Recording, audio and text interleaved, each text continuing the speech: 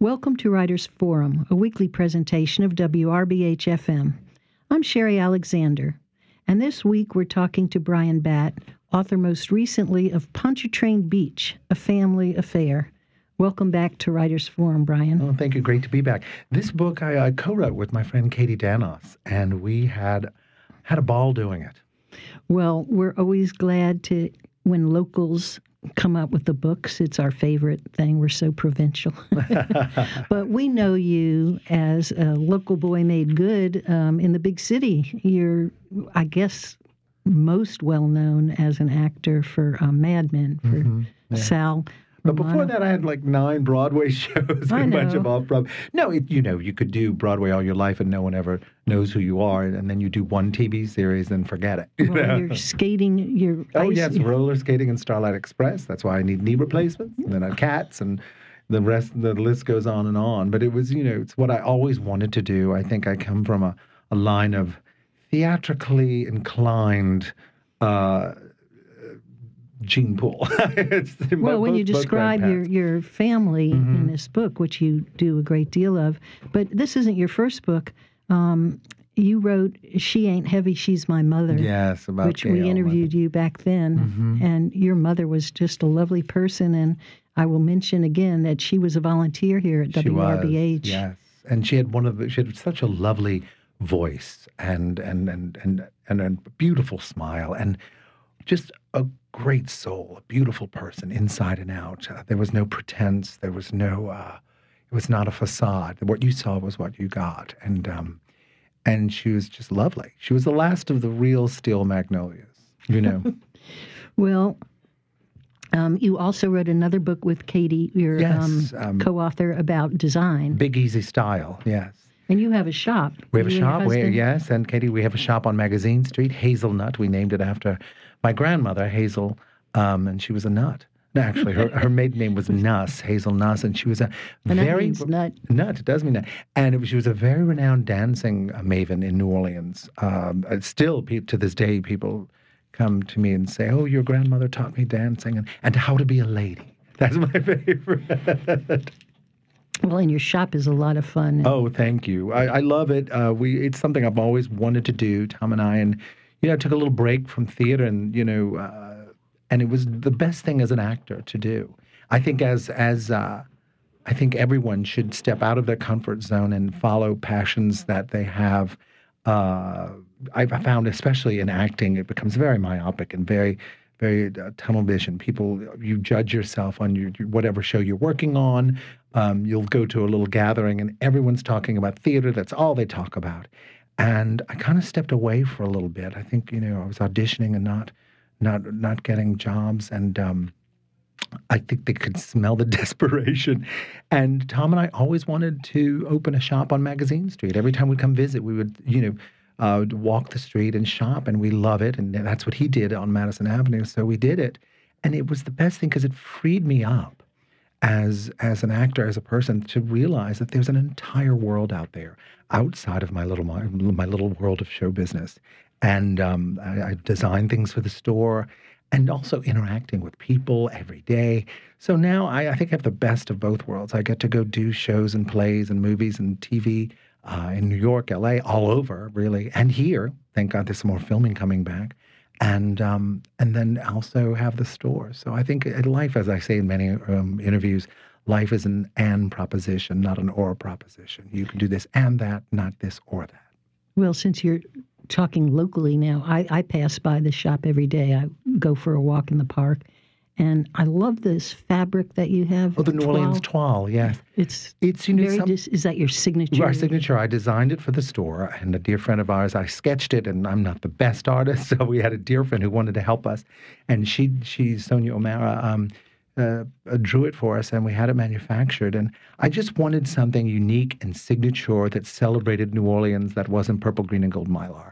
And thank you. It was something tasteful. Bless you. And it has really resonated and really grounded all, not just, the locals, expats and lovers of New Orleans, because it's a celebration of the city in a very subtle and I think, very classic way. I was going to say classier than most of what we're celebrated for. The inspiration was I was in New York looking at a shower curtain in our bathroom, and it was this Asian toile, and I thought, why do I have an Asian toile thing? I do have friends that actually were living in Asia at the time, and my grandparents loved the East. But I thought New Orleans has iconic architecture, iconic imagery. Why not celebrate that in something that would be tangible and usable on a daily basis? So that's how it all came about. Well, let's get to the new book, which is just a delight. This is radio, of course. People can't see. But it's more than a coffee table book, but it has just glorious pictures. And it's Pontchartrain Beach. A family affair. Yes. Well, tell us this anecdote about how the Iceman. Oh, yes. Well, the story goes, my grandfather was an Iceman, and he overcame it. My great-great-grandfather, in the latter part of the 19th century, I think around 1880-something, created the first ice manufacturing plant in New Orleans. And that was the family business.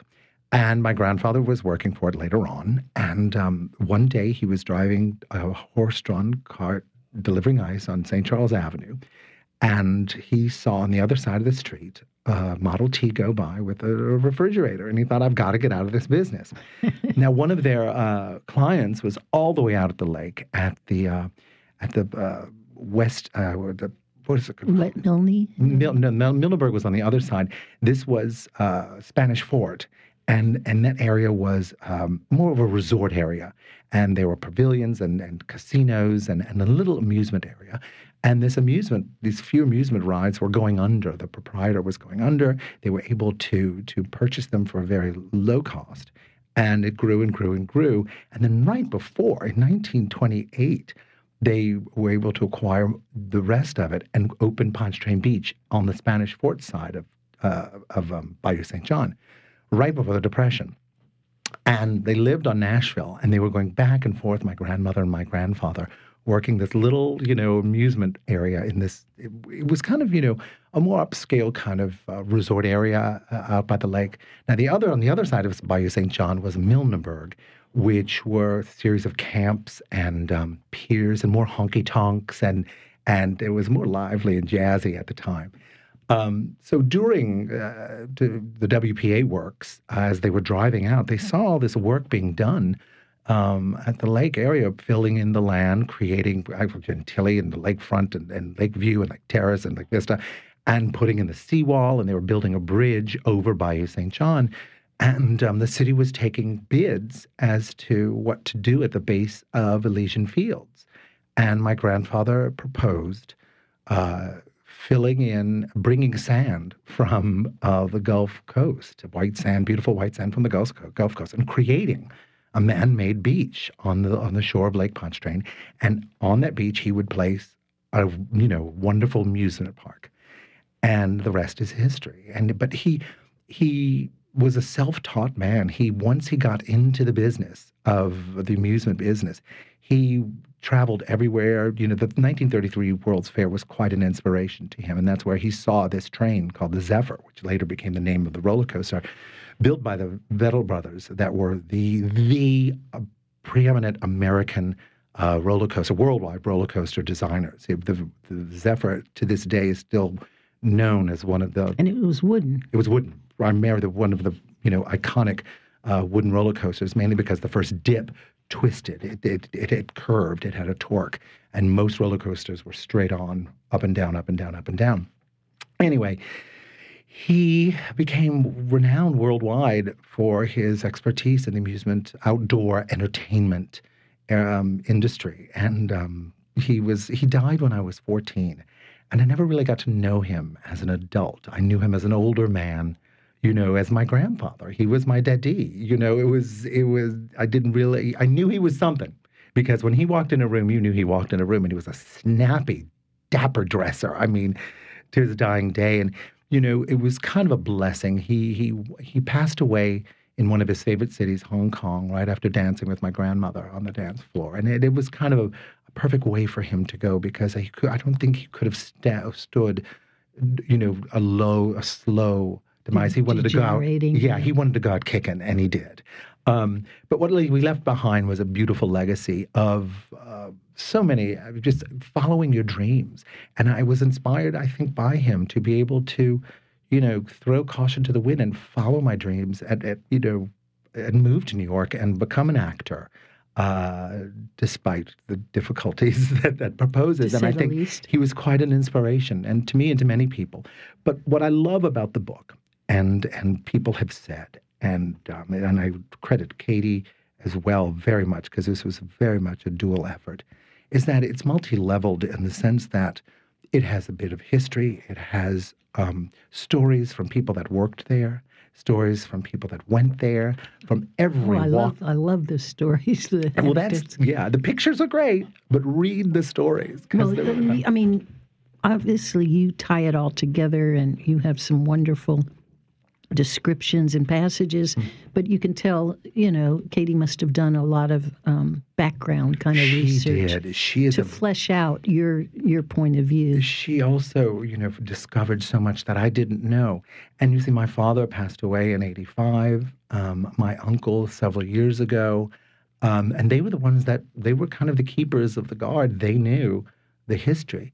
But we found interviews with my grandmother that told the stories and the accounts of how it all came about.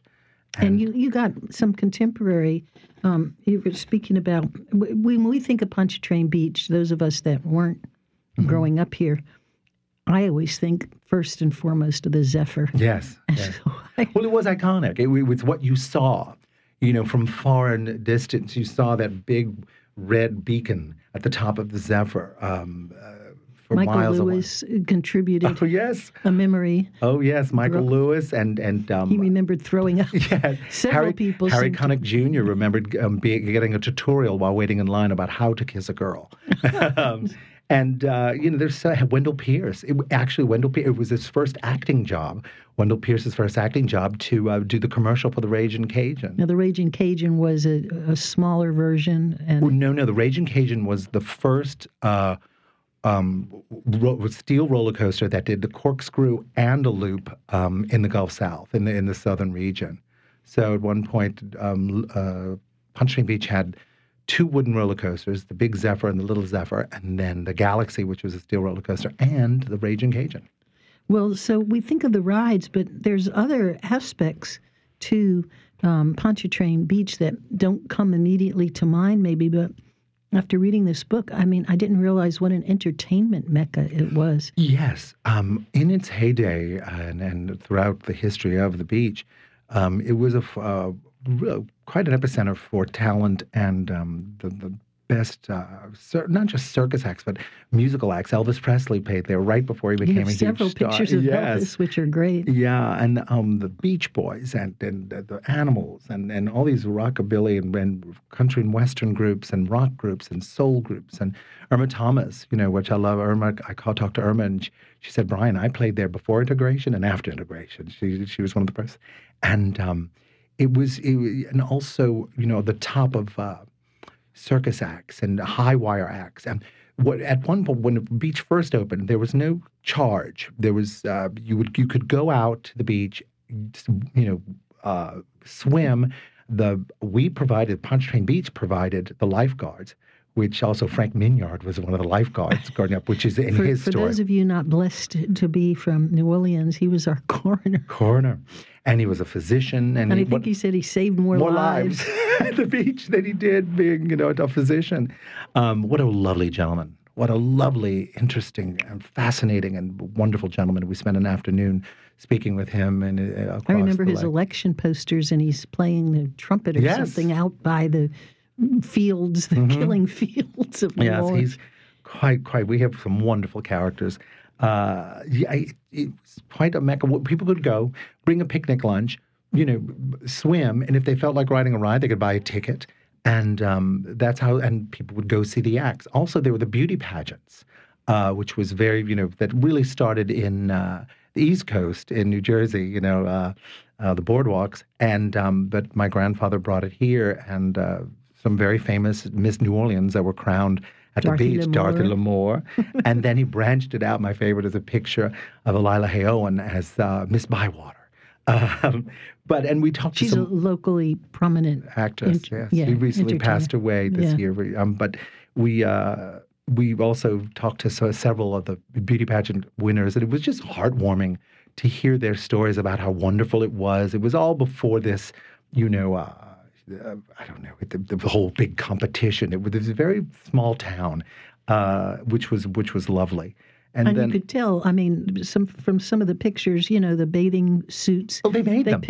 They made them themselves. That was one of my favorites. Another great aspect of the beach that everyone talks about when they talk to me about the book, and we, of course, had to include it, was the Bali High, which, was my grandfather was always looking for the newest thing. One thing I always remember about him, besides his vibrant personality, he read like 3 or 4 newspapers a day. He was a self-educated man. I'll get back to this, but one thing, we always hear stories about grandparents of a certain age that I had to go to work at a certain, young age. My grandfather, left school. He didn't have a proper high school education, mainly because the family business needed him. And at that time, I couldn't understand as a child, like, why did this happen? And doing the research, we realized there was the outbreak. There was a big yellow fever epidemic, which killed a lot of the workforce. Huge proportion of the population. And then on top of that, World War I. Yeah. Took a lot of the male workforce out. So if you had... I read some statistics, and it was unbelievable. It was something like 10% of men of a certain age. It was devastating. And a lot of young men had to go to work. And thank God they had a very successful family business for him to go into. But now I can't remember where. It's coming with age. You were going to talk about the Bali High. Oh, the Bali High, yes. Well, my grandfather was always like, what's the next thing? What's the newest thing? He would always ask me, when I was even a kid, he was like, what are you listening to? Why do you like that music? What is it about it? That he wanted to get the pulse of what was new, what was happening. So the trend was they traveled so much. And out in California, he saw one of the first beachcomber tiki restaurants, bars open up, and he loved it.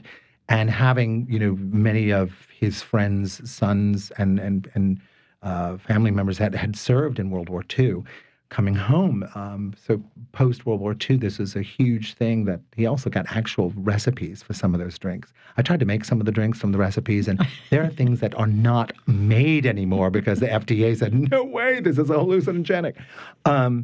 So he followed that and became, for years, the go-to Polynesian, tiki restaurant in New Orleans, and until, I want to say it closed, and it stayed open after the beach closed into the 80s. Yeah. Peggy Scott Laborde, of course, you have a wonderful picture of her and wedding. Errol, their wedding, and she did one of her documentaries on Channel 12, which is the local PBS affiliate.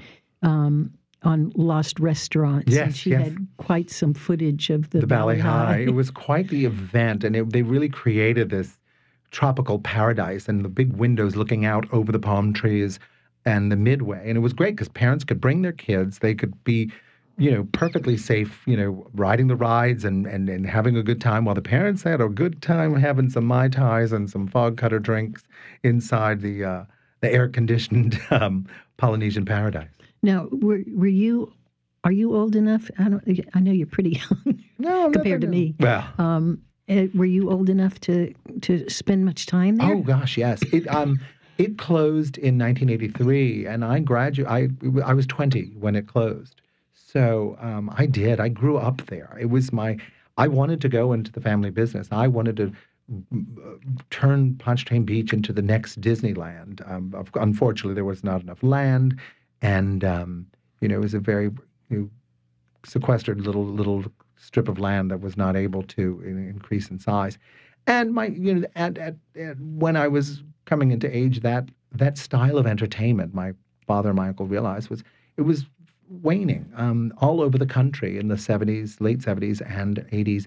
That style of entertainment, many, many, many small, independently owned amusement parks were closing, giving way, of course, to the big mega theme Disney parks. World. Yes, and it's just a natural progression. Also, what also fed into this, because everyone asks, why did it close? was also the growth of litigation and, back in the 40s and 50s and early 60s, if you stubbed your toe, you didn't sue somebody.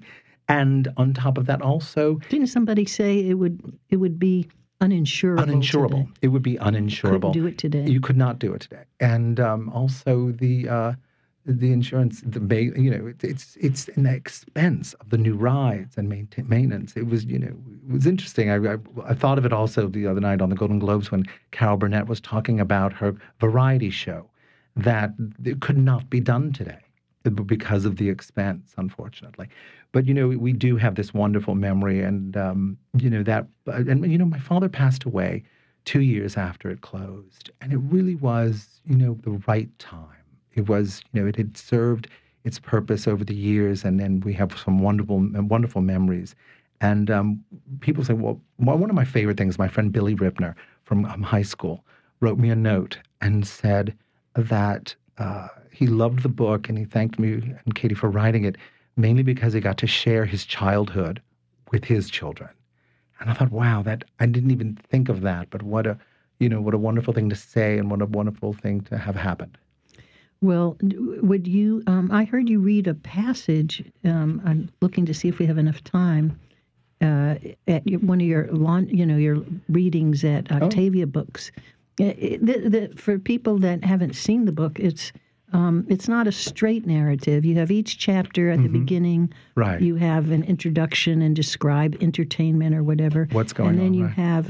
Then there's chock full of quotes, and I actually did that. Yes, I did. I did do the layout, which is a wonderful job. No, wasn't in my toolbox until recently. This is one of my favorite pictures. This big full bleed on these two pages of 1946, July 4th,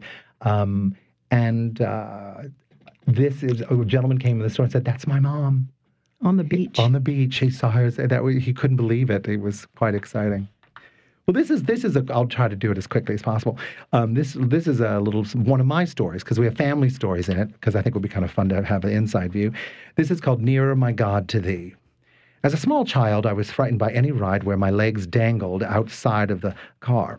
Oddly enough, I adored the terrifying Zephyr and the Wild Mouse, but the benign Ferris wheel, breezy paratrooper, and mellow sky ride were a no-go. The reason for my intense phobia harks back to an early spring day when my older brother Jay and I went out to the park to test the new rides, something we often did before opening day. Now, for the sky ride test, we took our places on the painted yellow circles. The conveyor car scooped us up, and the safety bar was quickly lowered, and we were up, up, up, and away. From the very tippy top, we came to a grinding halt, and I took immediate dislike to my predicament. While I tried to remain calm, my ever-compassionate brother started to make the car bounce as he shouted out phrases one could only hear from a 1970s disaster movie. Next thing I saw were two fire trucks, sirens blaring, racing down the vacant midway and stopping what seemed miles below my dangling feet. The fire ladder slowly cranked upwards, extending all the way to our car, and I really started to lose it at the thought of peeling myself out of the car mid-air without a net. I was a blubbering mess, while Jay sarcastically recited the 23rd Psalm. Yea, I walk through the shadow of the valley of death, I shall fear no evil, which he had recently learned in catechism. Just as the ladder reached us, a gentleman emerged with a big camera, and there were a series of flashes and rapid-fire camera clicking, and it took every bit of my courage to muster to give a smile, given the circumstances. But I guess it's instinctual for me to pose for a camera. As it turns out, the whole thing was a publicity event to show the safety of the new ride. Everyone knew this, but me. I must have missed that memo. That's wonderful. Yeah, it's, my favorite thing about the book is that it really is about family. It was a family business. And one of my favorite quote is at the end of the book. When I asked my brother and cousins how they would spend one last hour at Pontchartrain Beach if they could, it was quite wonderful and telling that all of our responses included just a quiet walk on the Midway with our fathers, because for us it was just a family affair. That's really beautiful. As I said, the pictures are glorious, the postcards, the layout. I had no idea that you did it yourself. Yeah, I didn't know I was going to do it. And then all of a sudden, wait a minute. Because, I think it had to have a look. It has to have and a feel and a tone, and whether visual or audio, there is a definite through line of like a roller coaster. I always often say it was very, very good for me to grow up with a family business being a amusement park and having a roller coaster, because life is a roller coaster. It's up and down, it's slow, it's fast, but it's best when you throw your hands up and just enjoy the ride. Oh, what a great image. Yeah. I have to ask you this before we go. Would you sing the ad? Of course. At the beach, at the Pontchartrain Beach, you'll have fun every day of the week. You'll ride the thrilling rides, laugh till you split your sides at Pontchartrain Beach. Thank you so much. Thank you. A one-person audience here, but the audience, I'm sure, at home will be very appreciative. Sure. I've heard that song. I've been here almost 30 years, and I've heard it quite often. A friend of mine was visiting an old, retirement home, and someone started to sing the song, and it turns out this little old lady started to sing, and she was the voice. She recorded it. Oh, my goodness. Yes, her son was with her, because, no, she was the voice. I got the chills. Yeah. It touched so many people, and what a great thing to have your legacy and your family name associated with something that brought people joy.